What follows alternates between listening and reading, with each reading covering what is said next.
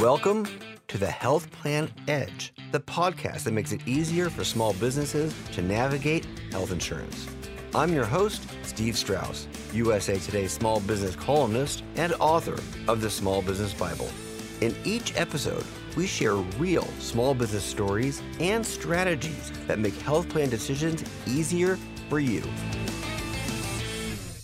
With me today are Will Berrigan, founder and CEO of Shamrock Wealth Management. Shamrock is a 3-year-old financial services firm in St. Paul, Minnesota with 5 employees. Shamrock offers all of its employees both individual and family coverage. And interestingly, Shamrock pays 80% of the premiums up front and puts the remaining 20% in a health savings account. Also with me is Robert Horton. Robert's been helping small business owners design plans that work for them for over 20 years while working at United Healthcare. So, Robert, let me start with you. Can you just tell us what is open enrollment? Yeah, Steve. So simply put, open enrollment is that annual period when employees have the option to, enroll or update their medical coverage. It's when small employers will distribute plan materials to their employees, and they have the opportunity to ask questions about their employee benefit choices. They also might want to add a dependent or delete a dependent or select a different plan or even add new offerings such as dental or vision benefits. So when does this typically happen? Is there a certain time of year it has to happen, or is it more open than that? Yeah, so one of the things that we've seen really since the Affordable Care Act is we've seen a lot of small business that have migrated their renewal dates to sync up with either a December 1st or a January 1st plan effective date. And we see about 60% of small businesses that hold their open enrollment in that November to December time frame, but the rest are spread out throughout the year. So, Will, let me ask you how this fits in with you. Tell us a little bit about your business and how you decided to cover so much of your employees' health care. So we deal with families and small businesses, helping them organize all of their financial matters and asking the basic question of, am I headed in the right direction and is this all going to work? So that's the essence of our business. Our business is it's small. There are 5 of us, and one of the key reasons why we do what we do relative to the premium and the health savings account is I spend all day dealing with families who wonder the basic question, am I going to be okay? Right. And kind of preparing for this abstract, what if something bad happens? Am I okay? And I certainly can relate that to healthcare. So I just thought, you know what? There's nothing that makes me feel better with a young family knowing that if all my healthcare coverage is taken care of and it's good, I'm going to be okay. And that's really philosophically the reason why we do it the way we do it. Fantastic. I know that for most employees, their health benefits are really their favorite benefit that they get. Do you find that your employees really appreciate the generosity of coverage that you're giving them? I think they do. It hasn't been an explicit conversation at this point because the way we started, we did it together. We were all in it together. I helped make the decision, but wanted to do it in a way that they felt like, I'm stepping into something that's really great. So I know they're grateful. We just haven't had a lot of explicit kind of talking about it. But every year it comes up. We're doing it right now, and the prices are going up, and we're still doing what we're doing. So that leads me to my next question. When is your open enrollment period, and has it always been the same? It's right around this time, so unlike a larger organization, we don't have to have a real detailed and strong communication plan because it's like a family. There's Right. 5 of us, and we can just walk out into the hall and start having a conversation. Right. But we began that last week, and we'll continue. And our plan year is really January 1st to the end of the year, so we've got some time. But we get everything done in advance, so at the end of the year, we're pretty much finished with that. So you do it about 2 months in advance of the plan you're starting. Exactly, yes. Robert, that brings me to a question for you.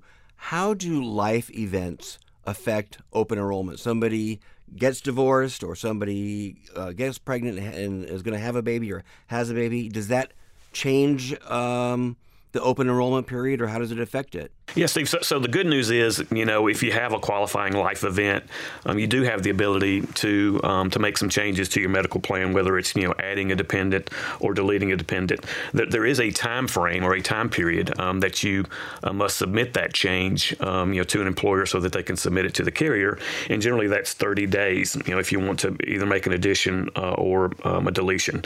So, for example, if you have a child, you have 30 days to get that child added to the policy. If you get married, you have 30 days to add your spouse.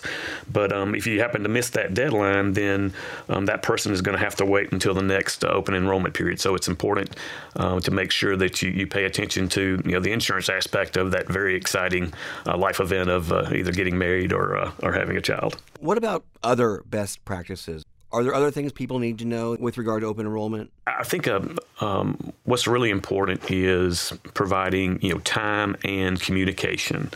As individuals, we don't want to feel like we've been forced into a particular decision, and sometimes it might take folks a little bit of time to determine which direction they want to go with an employee benefit decision. So, having 2 to 3 weeks, even maybe upwards to 30 days to make that decision, I think is something that would be a best practice. And then and really communicating to the employees around what's different this year around the plan design that it might have been from previous years. And also have to remember that in a lot of situations, while the employee may be the one that's quote enrolling in the plan, the decision maker, the ones that drives all the healthcare decisions for that employee, might be the spouse at home.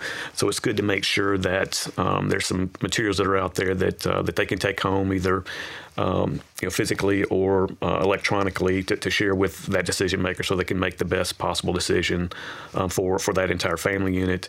And then it's also important to leverage your broker. Most small employers have an employee benefits broker that helps guide them through the process, and they can be a great resource as it relates to providing information around the open enrollment period.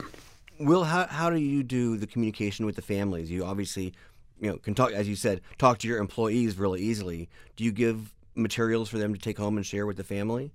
We do, but to the point that was made earlier, the broker is a key piece of that. So we really rely on our broker to help us with material that's being produced from the insurer themselves, because for us to produce, original material for 5 people to go out and to have an email or some kind of web portal for them to go on is way too much. So we really rely on the broker to help us craft that message, get a document prepared, and get that done. It's in running a small business, there are so many things to do. To have a broker help with that is critical for us.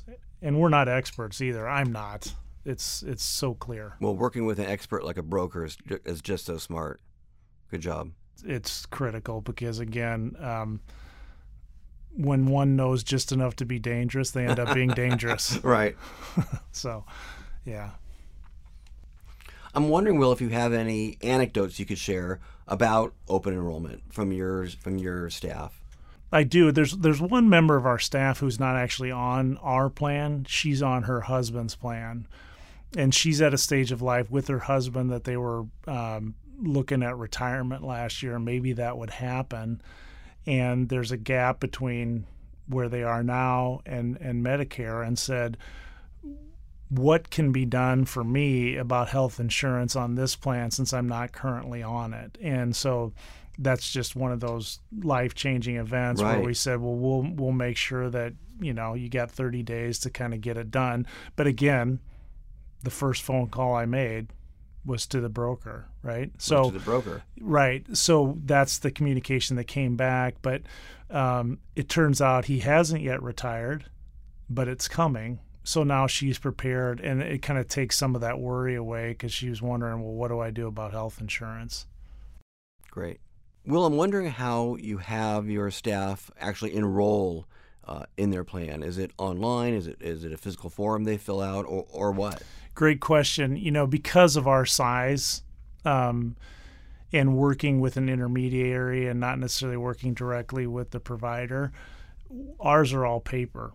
So we get a pre-populated form for each each employee. Right. And we fill it out and sign it and scan it back and send it to the broker, and then they take it from there. So super easy. Yeah, basically whatever open-ended question there is about our healthcare, my first answer is our broker, Jim. It's just, Jim, what do we do? Where do we go? How do we do this? And I don't mean to make it sound like it's flippant, because healthcare is so important, but it literally is the key for us.